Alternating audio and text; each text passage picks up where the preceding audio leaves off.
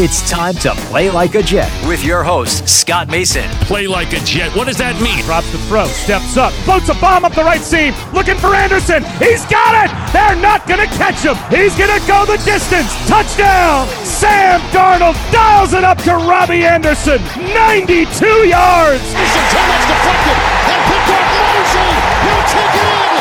It's a pick six and a touchdown. Bell into the middle of that line, and it's a touchdown.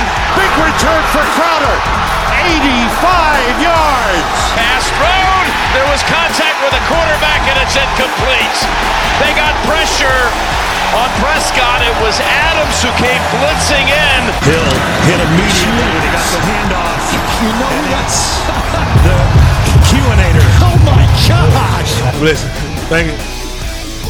From the TOJ Digital Studios, this is Play Like a Jet. My name is Scott Mason. You can follow me on Twitter at PlayLikeAJet1, and it is time for the weekend mailbag. So for that, of course, we bring in the owner, the operator, the lead reporter, the whole shebang over at JetsInsider.com. And above all of that, a very big deal, Mr. Chris Nimbley. So let's jump right into it with Chef Ozzy, who asks, Gase is really not getting fired? Imagine how bad this team's record would have been with a bad defense and bad special teams. No argument for me on that one. If the defense hadn't performed the way that they did and special teams hadn't performed the way that they did, to a lesser extent than the defense, obviously, the record of this team would have been so abysmal, I don't even want to think about it. And obviously, if the offense had performed at even a bottom third level rather than worst in the league, there's a decent possibility that the Jets could have snuck into the playoffs, because all it would have taken is 2 more wins in conference to really be in the mix there. So, yeah, there's not really much else I could say on that one. We all have spoken our piece on whether or not Adam Gase should be here in 2020, but he is going to be here. So the only thing that we can do is keep our fingers crossed and hope for the best, and that if the best doesn't happen, that the Johnsons see the light and move on. Yeah, that's absolutely right. And I saw what was Sean Stocker who said this to you about the idea of if it was Greg Williams was the head coach and Gase was the offensive coordinator. I think that's a good way to look at it. Now, who knows if Gase would actually be fired, but there would be a lot of people calling for it, or a lot more people willing to entertain the idea. You'd still have people sitting here saying, don't try to give Darnold 3 offensive coordinators in 3 years. But it would be a lot easier to point at, look at how bad the offense is when that's his only job, even though that's really his only job now because Greg Williams is running the defense. One thing, though, if Greg Williams wasn't running the defense and Brant Boyer didn't have the special teams playing as well as they did, Jets would be picking higher in the draft. Maybe they'd have a shot at Chase Young. You got a point there, Chris, although I'm told that you're a bad fan if you want the team to lose games late in the season against second and third stringers. Of course, that could end up costing them not only, like you were saying, losing a couple of games, maybe being in position to grab Chase Young, but they may also be in a position where, as we outlined before, they either lose out on those 3 offensive tackles or they're forced to trade additional draft capital to go up and get one. But then again, Chris, you just can't put a price on winning those games late in the season when you have no chance to make the playoffs and you're playing second and third stringers, right? Oh, absolutely. I really don't understand that logic. I understand if you want to be against tanking from the beginning of the season. I'm fully on board with that if that's what you want to do and how you want to do it. Cool, I get it. But once you know that the playoffs are out of reach, what are you doing? Why are you still rooting for to hurt your draft position for meaningless wins? It doesn't make sense. And I get that, I get fans who say, I get it. I'd be okay with them losing, but when I'm watching the game, I can't root against my team. I get that. But at least, be willing to just shrug off a loss at that point. The season, when the playoffs are over, that's it, man. You should stop caring about how much they win or lose by or how many wins or losses they have. You can not be fully on board rooting against them every single week and hoping they lose. That's fine, but to be sitting here saying you're not a real fan, the fans want the people who were rooting for them to lose at the end of the season and improve their draft stock are doing it because they want the team to get better in the future, and they realize that. So also, and just in general, a blanket statement, if you say you're not a real fan to somebody, you're a bad person. That's a terrible argument, and stop it. Stop telling people they're not real fans. They're not true fans. Stop judging people for how they fan. Just stop it. There's no one way to be a fan. I've talked about this many times. As I've mentioned over and over again, I've been a season ticket holder for close to 35 years. We all want the same thing. We want this team to be good. We all have different ideas of how to make that happen. And so just because somebody disagrees with you or has some other idea of how they think that something should be done doesn't mean that they're a bad fan just because they don't meet your one true fan criteria. And I will also say that in that Bills game, we got the worst of all worlds because not only did the Jets win and hurt their draft position, but they won a close game against second and third stringers in which Sam Darnold did not play well. So you didn't get anything you wanted because you could have lived with it if Darnold lit things up and you said, all right, great. More signs that Darnold is going to be an awesome quarterback, but we didn't even get that. So that was a rough game to watch. No question about it. Let me just add this too. If there's a scenario like when the Dolphins beat the Patriots and stopped them from getting home field advantage, and now the Patriots are booted out wild card weekend. Okay, I can get that. I can get you wanting to do that. To root for the Jets to beat the Bills backups in a game that didn't affect their playoff position at all. That, I mean, go ahead and root for the win if you want, but don't knock other fans for rooting for draft position at that point. Chris, we've got a ton more questions, but before we get to our next one, I just want to tell you about the natural breakthrough pain relief solution, Cryo-Free CBD Roll-On, developed by Omax Health. Best part is it's 100% natural, CBD powered, and it works like magic. Within 10 minutes of application, and relief lasts up to 8 hours, much longer than any of the over-the-counter products you can possibly find. And if you want to try it out, which I highly recommend because I use it myself since I run a lot and I get a lot of pain in my joints and my back and my neck, I've got a special offer for you as a listener of Play Like a Jet. All you've got to do is go over to omaxhealth.com. That's omaxhealth.com. Use the promo code OVERTIME and you'll get yourself 20% off a full bottle of Cryo-Free CBD pain relief roll-on and free shipping. And even better, that promo code is good for a discount on 20% off anything site-wide. So go check it out. Pro athletes use it and so do I, so you know it works. Cryo-Free CBD Roll-On from Omax Health. Go to omaxhealth.com today. Enter the promo code OVERTIME.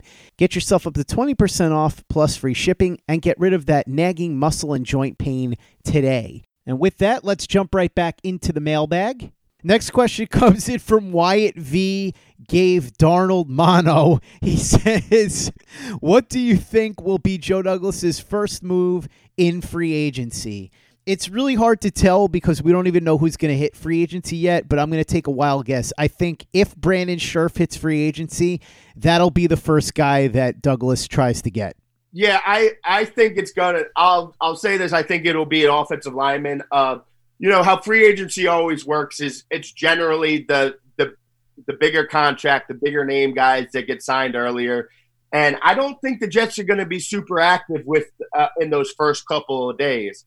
I do think they'll try to identify at least one offensive lineman and try to do that. So if there's going to be somebody in those first couple of days, I think it'll be an offensive lineman. It could be Scherff. It could be somebody like Joe Thuney from the Patriots if he gets free. But I think if they're going to go make a splashy type, a big name, or not a big name as much as somebody that you have to pay a big contract to, it's going to be an offensive lineman.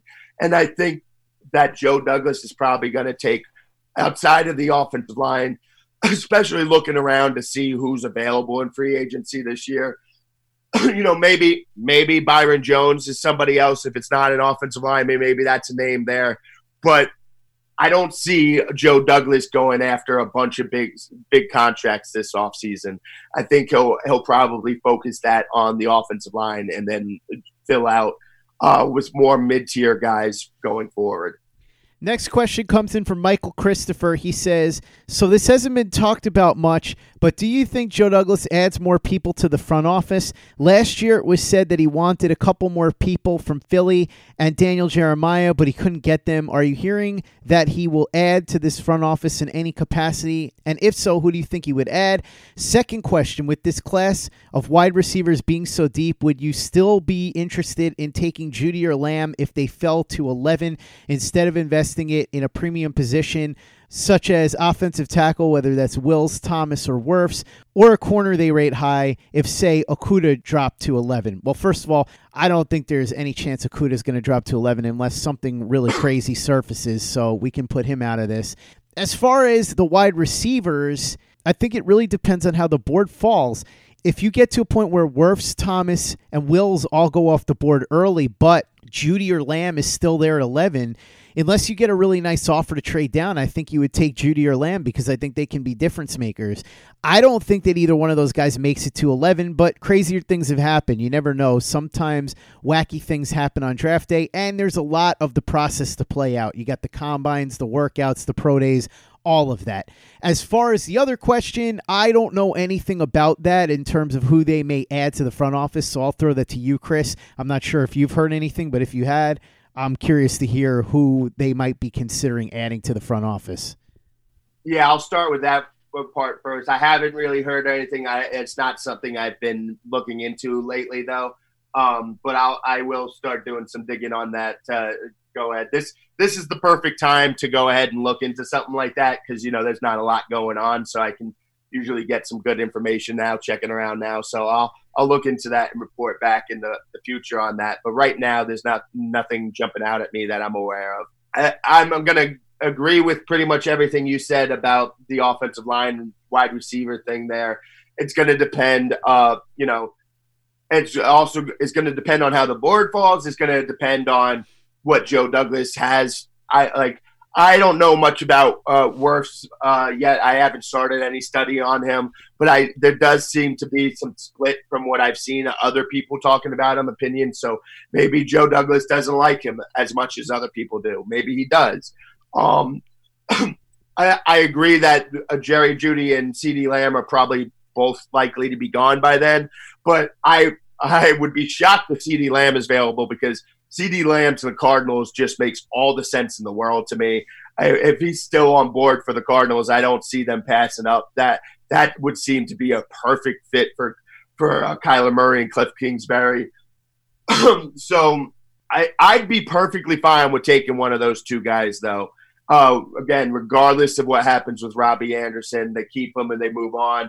Either way, I think both of them would be a perfect fit. I do completely understand the logic of saying, hey, this is a really deep class. We can get somebody in the second round or third round, and we can get one of those top offensive linemen, and I'd be fine with that. But I'd also be fine with, like I said, if Joe Douglas decided Wirfs wasn't what he wanted, didn't like him that much, if he went the wide receiver route too.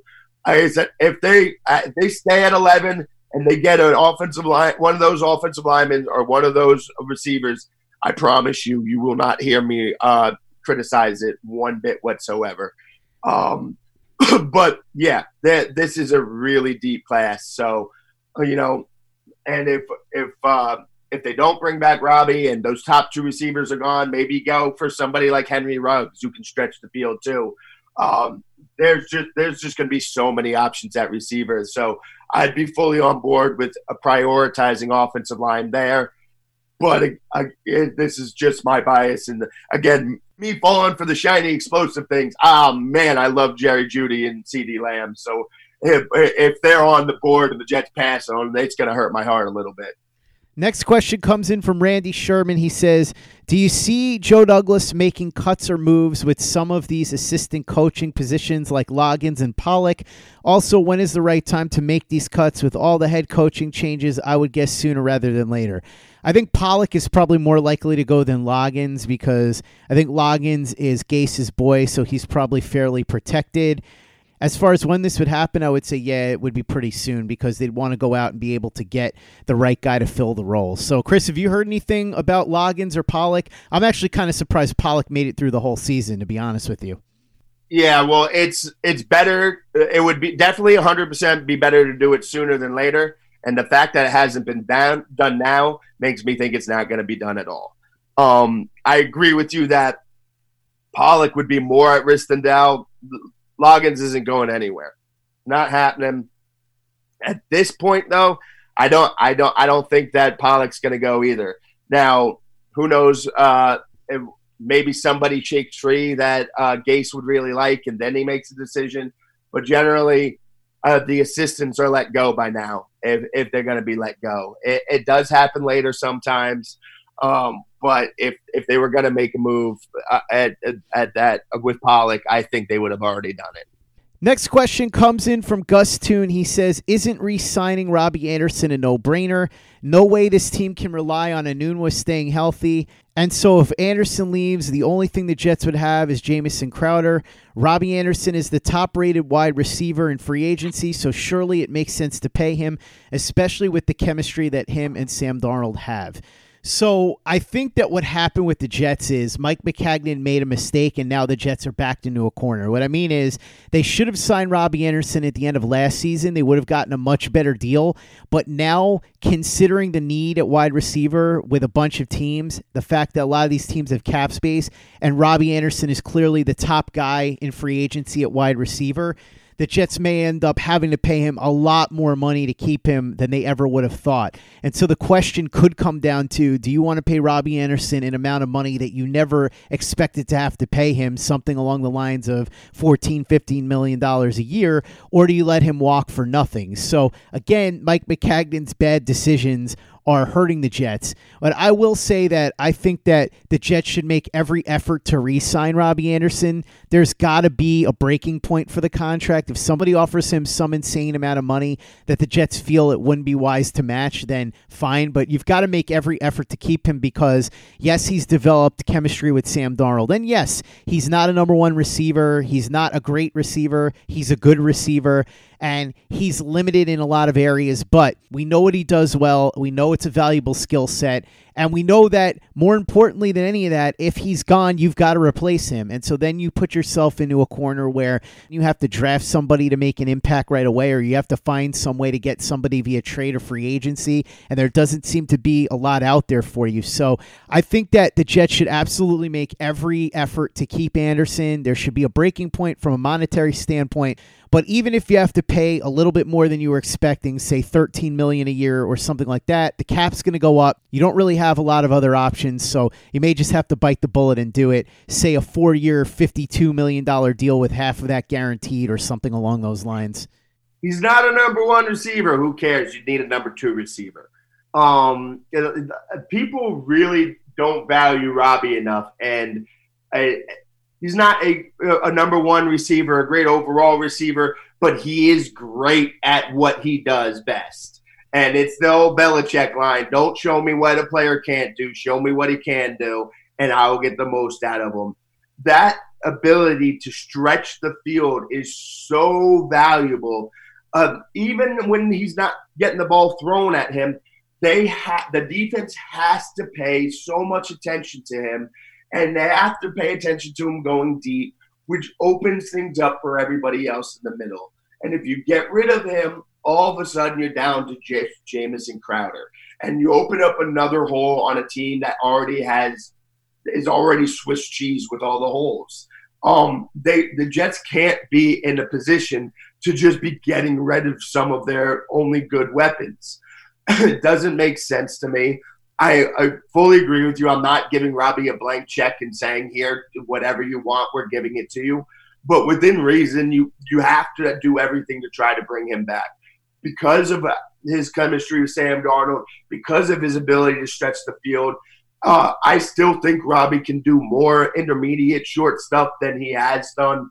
But also, and people talk about there's all the points about contested catches, which he has improved on a lot. He does have really strong hands. Yeah, he drops some passes every now and then. Most receivers do. Brandon Marshall led the league in drops almost every year of his career. He was still a receiver you wanted on your team almost every year of his career. That's going to happen. It's like saying, you don't want a cornerback because he got beat a couple times during the season. Cornerbacks get beat. Wide receivers sometimes drop passes. Quarterbacks sometimes throw bad passes. Like great quarterbacks and great cornerbacks, like that happens. It's part of the game. Robbie has a skill set that is really hard to find, at least to be that consistent and that good with. And he is that good at that. And if you get rid of him, they're gonna have a lot harder time stretching the field and opening up the middle of the field. And you will see Sam Darnold will have a lot tighter windows to work with if there's no Robbie Anderson there to stretch the field. And even the idea of, hey, this is a really deep receiver class, we can just replace him in the draft. And man, Darnold going to his third year, you can't just say, okay, we're just going to rely on rookies now. I know Deebo Samuel had a really good year this year, and Terry McLaurin and A.J. Brown were great this year. You can't just bank on a rookie receiver to be as good as Robbie Anderson is right now. As much as I love Jerry Jeudy and CeeDee Lamb and think they will definitely be much better than Robbie Anderson in 2-3 years, it's going to take some adjusting for them to do. I saw a Kyle Shanahan quote the other day about receivers coming from college and how route running in college is not really that important because college defenses play so much zone and because of how the hash marks are different that they kind of just have receivers just run and get open. They don't need to be so precise in their routes. And so there's a learning curve for receivers. There's a learning curve for every position going into college. And just because a couple of rookies had great years doesn't mean that even CeeDee Lamb or Jerry Jeudy can be counted on to be a great right off the jump. So I cannot find a possible reason to say no to Robbie Anderson unless the money gets out of control. While sports can bring us so much joy, it can also bring us a lot of unwanted stress, and that stress can make it difficult to concentrate, relax, and get decent sleep. Sunday Scaries was launched in 2017 by two best friends and business partners, Bo Schmidt and Mike Sill. They operated a full-service bar with 50 employees and were always exhausted. They tried all kinds of products, but they didn't work. Then they started experimenting with CBD. They loved the effects and regained control of their days and nights, but they wanted better CBD products. So what they did for themselves was specially formulate CBD gummies with vitamins D3 and B12 that were super consumable, easy to take on the go, and effective. Long story short, their specially formulated CBD products and vitamins helped relieve the overwhelming angst they felt on a daily basis. So in July 2017, they named the company Sunday Scaries and began sharing their products with friends and launched their online store at sundayscaries.com. With tens of thousands of customers, monthly subscribers, and a 100% money-back guarantee, Sunday Scaries has always been on a mission to transform a worrisome nation into a chill one. And right now, we have a bonus for you. Get 25% off all products at sundayscaries.com when you use the code OVERTIME. Again, 25% off all products at sundayscaries.com when you use the code OVERTIME. Hey guys, Greg Peterson here with the Baseball Betting Podcast. As we know, the MLB season is back in our lives. It's going to be a 60-game sprint unlike anything that we've ever seen before, and I'm going to be giving you picks every single day, 7 days a week with Major League Baseball. We're also going to be keeping up with the KBO as well. If you like baseball and you like being able to make some money, subscribe to the Baseball Betting Podcast with Greg Peterson on Apple Podcasts, Google Play, Spotify, Stitcher, TuneIn, or wherever you get your podcasts. Hey guys, this is Greg Peterson, host of the podcast Hoopin' with Hoops. Despite the fact that college basketball is in the offseason, it's never too early to get a jump start on taking a look at these teams because there is now 357 of them for the upcoming 2020-2021 college basketball season. I'm going to give you guys a deep dive on every last one of them, keep up with all the transfers in college basketball, and so much more. You are able to subscribe to Hoopin' with Hoops on Apple Podcasts, Google Play, Spotify, Stitcher, TuneIn, or wherever you get your podcasts. Play like a Jet. Play like a Jet. Next question comes in from Gus Toon again. He says, with all these quarterbacks now declaring, do you think the Jets pick might have more value to a quarterback-hungry team wanting to trade up? Also, would Joe Douglas value getting more picks over a stud player in this draft? So let's start with the first part of that. I don't really think that the quarterbacks are going to impact things. I think that if Justin Herbert does really well at the combine and his stock shoots up, he'll probably go above where the Jets are anyway. And Tua is a mortal lock to go above the Jets, and so is Burrow. So I don't see a scenario where the quarterback really plays into things for the Jets, although I guess anything could happen. As far as Joe Douglas and whether or not he would value a stud over more picks, it really depends on what he thinks of particular players. For instance, we talked about the Andre Dillard scenario from last year with the Eagles. Clearly, the Eagles loved Andre Dillard, and so they valued getting Dillard more than stockpiling picks. Is there a player in this draft that Joe Douglas feels that way about? Maybe. No way to know that without asking Joe Douglas, and I'm pretty sure he's not going to tell me even if I did. So we'll find out soon enough what his philosophy is, or if there's a specific player or specific players that he values more than stockpiling picks. I don't think that there's going to be a quarterback sitting at 11 that's going to, that some team's going to want to trade up for and trade a bunch of picks. I don't think that's going to happen. But the idea, obviously, Burrow's almost certainly going to go number one. Tua is probably going to be gone by the time the Dolphins pick. And then I could see Herbert going to the Chargers or somebody else. But that will help, at least increase the odds that one of those tackles or one of those receivers is available.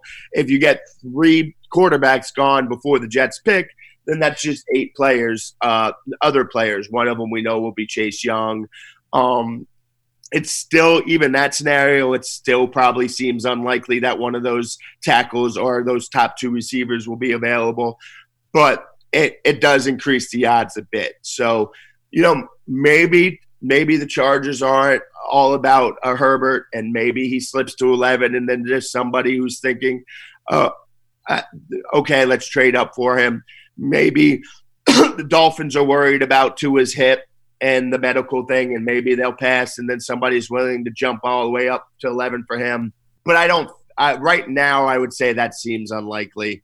As far as Joe Douglas valuing multiple picks, that it's going to depend on who's on board and how many picks they're getting in return. But I can tell you this, Joe Douglas would like more picks. So if there's not somebody on the board at 11 that he's absolutely in love with, then yes, he would absolutely entertain that idea. It's just how many picks is he getting back? How far back? It's one of these things. If you're going to drop from 11 to 13, you're gonna need a lot less picks back in return than if you're dropping from 11 to 24. So how far down are they going to go? Who's he going to target in that range? There's all those things, and you bring up the Dillard situation again, and I should have added this on. We were talking about it earlier, but you always have to look at the teams ahead of you. If you're targeting a position or a player, look at the teams ahead of you to see if somebody's going to try to take him before you, try to jump up. Because, again, you obviously want to be able to stay put at 11 and get the guy you want. But that Dillard example is a perfect example of what can go wrong with just staying put, because the Texans stayed put, the Eagles jumped them, took Dillard, and then what happened? The Texans were forced to trade a whole bunch of draft picks for Laramie Tunsil because they needed that guy for this season. And it's going to be the same thing for the Jets going into next season. All the talk about how the offensive line was so bad, and so you can't really judge Gase, and you can't judge Darnold because of it. Darnold going into his 3rd year, you're going to need that guy, that offensive tackle. So they can't just afford to just sit here and risk letting somebody else jump them or beat them to the punch if they have a chance to get one of those 3 guys and they like them. My friend Chris Walker had an interesting point about the Tua situation. He said a lot of Jets fans are looking at Tua entering the draft as a win for the Jets because that means that he's going to go ahead of them and that'll push somebody else down. And he said, yeah, that's true, but the Dolphins are probably going to get Tua. And so, yeah, it's great that it pushes guys down, but the bad news is you're going to have to deal with Tua for the next 10 to 15 years. So there's pluses and minuses to it. Hopefully he does end up pushing somebody down, because if he goes to the Dolphins, I don't know that that's a positive at all for the Jets. In fact, On the contrary, I think it'd be quite the negative. Next question comes in from Chaz Maz. He says, as much as it would be nice to lock up Jamal Adams long-term, isn't the smart thing to do to just ride it out? They can keep him for 2 more years and franchise him in a position that won't command ridiculous money, so perhaps even franchise him twice. It is actually going to command ridiculous money, I think, though, because he would have to be paid top safety money, and right now I believe Landon Collins is making $16 or $17 million a year. That's going to continue to rise as more and more safeties get paid. I know Eddie Jackson just got paid, and you're going to see a few more. Plus, Derwin James is going to get a monster contract when he eventually gets locked up, and he would get locked up ahead of Jamal Adams in this scenario because you're saying you would play out the string. If you look at what happened with Robbie Anderson, or Kirk Cousins would be the extreme example, that's why I think you want to lock these players up early if they're elite and they're young. You can get them at a price right now that is cheaper for the long haul. If you wait, that price is going to go up. Also, the cap is going to rise too. So if you get them now, a deal that looks crazy right now in a couple of years is not going to look that crazy. In fact, Cousins is a good example. $28 million a year, people were flipping out when that happened. Now you're hearing about Dak Prescott possibly getting $40 million a year. So just keep that in mind when you think about this. I do think that if the Jets aren't blown out of the water with a trade offer for Jamal Adams, they should look to lock him up, because I think that he proved this year, and I think Greg Williams did a great job of deploying him in a way that proved it. Ironic, because a lot of people thought that Greg Williams didn't know how to use Jamal Adams, which he clearly now has shown that he did.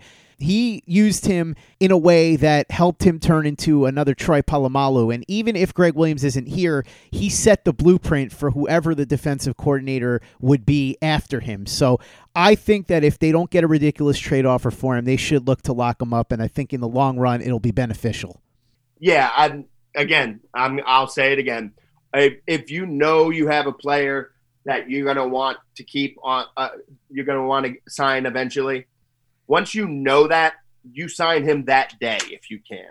That very day, because the price is only going to go up more and more and more. And again, Eddie Jackson just signed that huge contract. Landon Collins got the huge contract. You have to take the average salary of the top 5 safeties. That's not going to be cheap to franchise tag him and then franchise tag him twice. And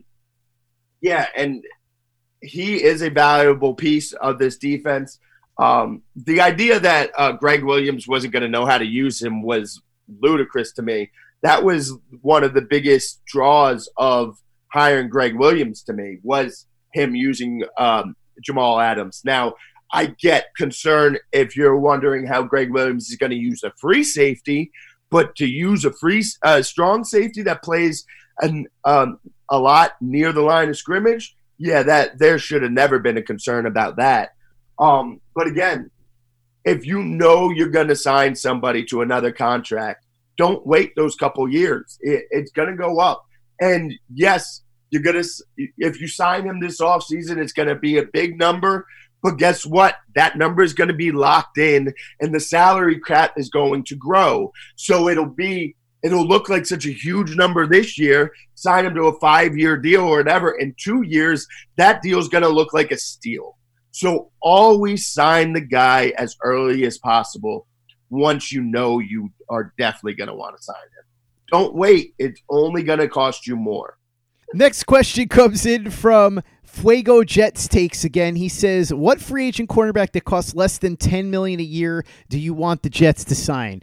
So I'm going to take an unconventional route here. I think if Sidney Jones gets cut by the Eagles, that would be an interesting guy to look at, because I loved what he did in college, and I know he's been slowed down by the injury, and he's been a disappointment in Philadelphia. But I also know that Joe Douglas obviously really liked him because he had a big hand in drafting him. And he's still young enough that I think taking a flyer on him and seeing what he could bring to the table would be a pretty good idea. And you can get him on the cheap. So that's my answer for getting a cornerback under $10 million. If Sidney Jones is cut, I wouldn't mind taking a flyer on him. Yeah, I mean, the under $10 million part of this is makes it tricky, because there's not a lot of there's not a lot of good options out there with cornerback. Obviously, we've talked about Byron Jones, maybe somebody like James Bradbury from Carolina, but they're both going to command over $10 million. You got somebody like Chris Harris still playing good, but he's going to command over that as well, even at his age. And then pretty much all the other there's some good corners available after there, but they're pretty much all mostly slot corners there. I'd rather just try to bring back Brian Poole and roll with him. So I would think if there's going to be somebody there, Sidney Jones is somebody I would be willing to take a flyer on as well. It's probably going to be somebody who is not really technically a free agent right now. But yeah, so that the under 10 million part is what makes this tricky. And again, with most of the good options that you could probably get under there being slot corners, Darquez Denard is somebody. Obviously, he's had trouble staying healthy. Maybe Kendall Fuller, somebody. Maybe you take a shot at Jimmy Smith. I don't know how much he's going to get.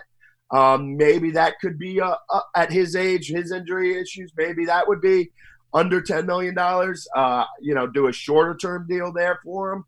But there's not going to be a lot of like options you're going to feel really comfortable starting with, starting for under $10 million. If you're looking for a starter, it's probably going to be Bradbury or Byron Jones, and they're going to cost more than $10 million. Next question comes in from Jets Joe 73. He says, Lord of the Rings movies or Hobbit movies? If you had to travel across the middle of the earth, which 3 current Jets would you take with you? Your Frodo and Loggins is Samwise. I don't know what any of that means, I'll be honest with you. I fell asleep halfway through Lord of the Rings. My buddy Matt at the time was like, I love Lord of the Rings, you got to watch it. And I was like, I don't know if it's really my thing. He's like, just check it out. So I watched half of it, and by the time the first half was over, I looked at him and I said, listen, dude, you're my boy and all that. I gave it a shot, but this ain't going to happen. And he's like, what? It's just getting good. I'm like, I'm sorry, man. This is just not my thing. And I'm not saying that Lord of the Rings is bad. It's just not really for me. So just so we start with that, so everybody knows that I have no idea what any of these references mean. I would say, though, if I had to travel to the middle of the earth with any 3 Jets, I want somebody that's fast, I want somebody that's strong, and I want somebody that's entertaining, because this is a long journey, and I need somebody that's going to make me laugh. So I want Sean Jefferson with me, the wide receivers coach, so that's number 1. He's going to be the one that's going to entertain me and tell me funny stories. The second guy that I want, the strong guy, he's still under contract right now. We'll see what happens, but I want Brian Winters with me, because that's the dude that I want for strength.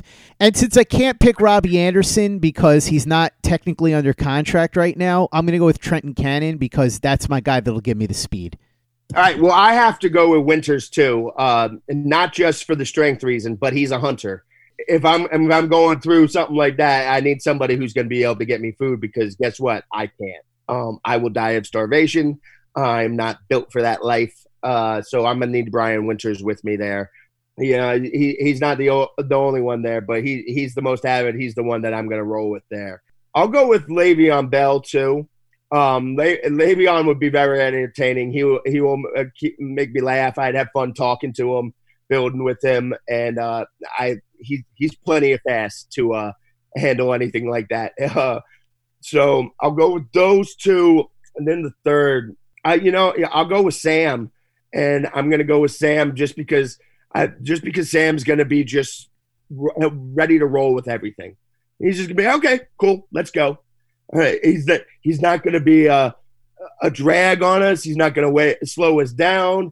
He's just going to not fight anybody about anything. He's just going to be willing to just roll with whatever we have to roll with and do whatever we need to do. So I'll go with those as my 3. That's going to wrap up part 1 of the weekend mailbag. We'll be back with part 2 tomorrow. In the meantime, make sure that you're checking out Chris's very big deal work over at jetsinsider.com, and that you're following him on Twitter at @CNimbley and at JetsInsider. And if you haven't had a chance to check out all the great shows that we've done here on Play Like a Jet throughout the week, I suggest you go back into our archives and give them a listen. Connor Rogers came on Monday for a roundtable discussion that was really awesome. He even previewed some of his favorite prospects for this draft real early because we know that the whole process has to play out. And Connor will be in Mobile this week. And don't forget, we'll have Clayton Smarslock on to talk about what's going on because he will be down there for turnonthejets.com as well. On Tuesday, we had a brand new episode of Chronicles of Narnia where we began to explain the Darnold Project. We're going to be rolling that out weekly for quite a while. Michael sat down and watched every single play of Sam Darnold's career again, graded the plays, graded the games, has a whole criteria of how it breaks down. I think it's a lot more transparent and a lot more accurate than PFF, so it's going to be a lot of fun to go through that. On Wednesday, we did midweek with Manish. Since it's the offseason, I thought it would be fun to go through the Rex Ryan era and just tell the most fun stories and get through the highlights. It's not going to be like the series that we've done on the specific seasons where we have a player or somebody that was there behind the scenes that goes through every game and every nook and cranny of the season. It's not like that. This is going to be more about what it was like for Manish on the Jets beat and some of the stories that he remembers. We did part 1. It was a lot of fun. Part 2 will be coming up next week.